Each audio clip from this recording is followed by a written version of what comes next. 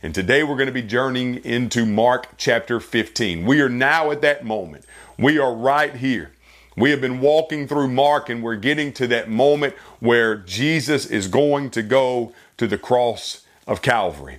Jesus is almost there. He has walked through his life. He has lived a sinless life. He has come to the point now where he's been arrested. He has stood before the Sanhedrin. They have accused him of blasphemy, which is ultimately the charge that they're going to put him to death for, blasphemy, because they say that it was blasphemy for Jesus to say that he was the Messiah, the Son of God. However, for me, that would be blasphemy because, of course, I'm not God. For you, that would be blasphemy because you're not God. But for Jesus to say that he's the Messiah, the Son of the Blessed One, is not blasphemy because the Lord Jesus Christ is the Son of God, is the Messiah, the Savior of the world. And so Jesus was not lying, but they put him to death for blasphemy.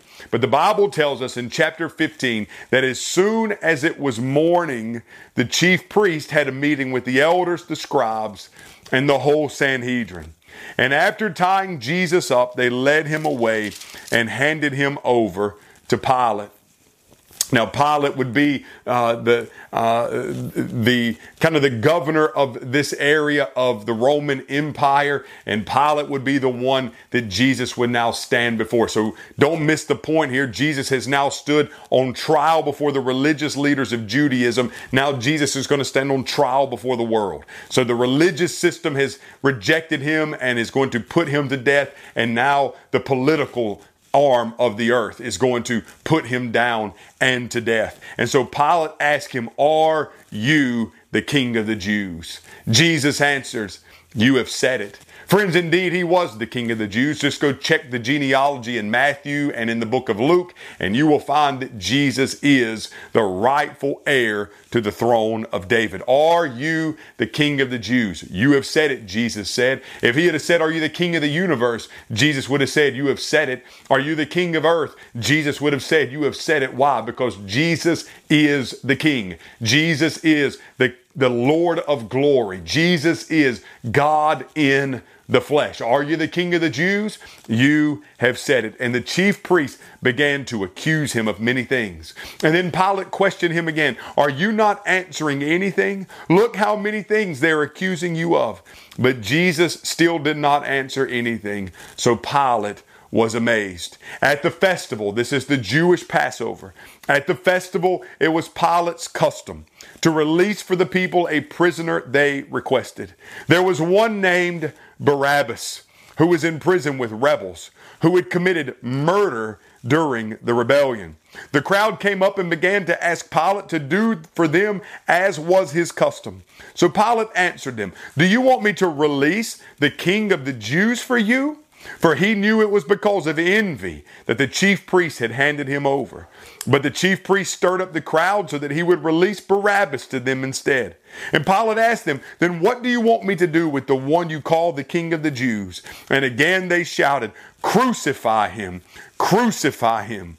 And then Pilate said to them, "Why? What has he done wrong?" But they shouted, "Crucify him!" all the more. Then, willing to gratify the crowd, Pilate released Barabbas to them. And after having Jesus flogged, he handed him over to be crucified. Now, when we think about this story, Jesus has now stood before the political arm of the world, and Pilate is going to bring Jesus out. And he brings Jesus out, and there in front of all the crowds who just a week ago paraded him as Hosanna, Hosanna, he who comes in the name of the Blessed One is the Lord. As he comes in on Palm Sunday, they're now going to shout, "Crucify," over him. When Jesus steps forward on the platform that day, there he is. He's standing there, and just to his side is another man, a notorious criminal, a rebel, a murderer named Barabbas.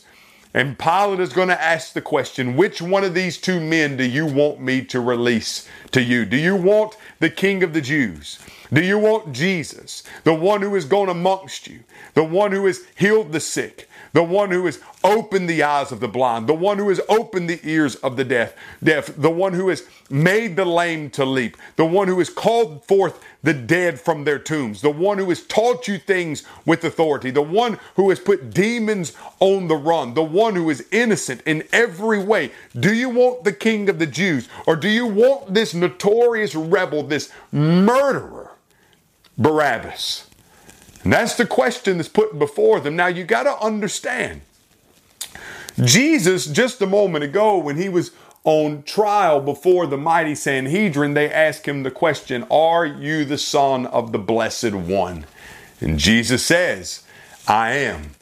Throughout his ministry, Jesus says that he is the Son of the Father, that he and the Father are one. Now that might not seem like a big deal here, but understand the name Barabbas.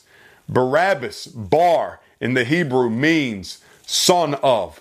Abbas or Abba means the Father. So the name Barabbas actually means son of the Father.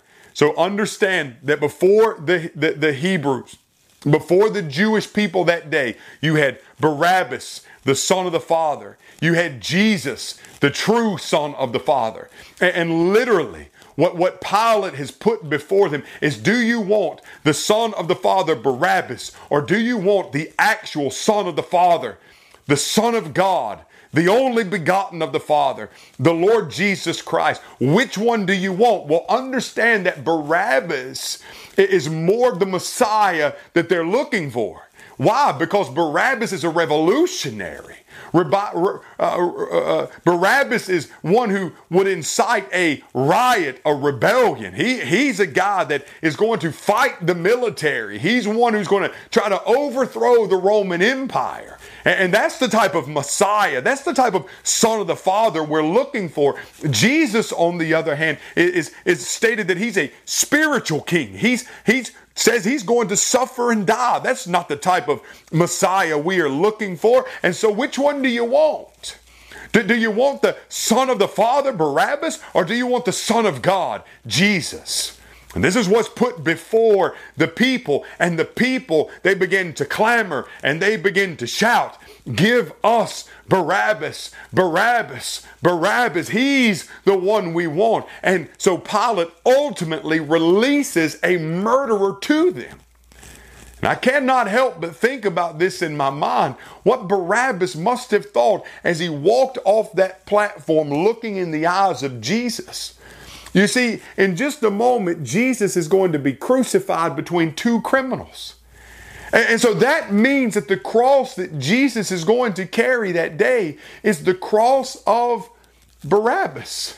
It's the cross that Barabbas was to be crucified on ultimately. And so Jesus is going to bear the cross of Barabbas and die in his place. And friends, it's exactly what he's done for us. He's died in our place. Those of us who are rebels, those of us who are depraved, those of us who are sin sick, those of us who are separated from God. And ultimately, he has bore the cross we deserve. Ultimately, he has died the death we deserve. Ultimately, the wrath of God that we deserve has fallen upon him. And so Jesus now dies in our place. He is our substitute. And this is how it's pictured in this story with Barabbas, as Jesus is now dying in his place. And friends, he's died in your place. He who knew no sin became sin for us, that we might become the righteousness of God in him. Jesus has died for you. He bore the cross for you, so that by faith in him, you might have eternal life. Have you given your life to the Lord Jesus Christ? It'd be my prayer that you would. And if you have, I celebrate with you. But if you haven't given your life to Christ, please reach out to us at Flat Creek Baptist Church, flatcreekchurch.net, and let us know of your desire to follow the Lord Jesus Christ. I love you so much, and I'll see you next time on New Horizons.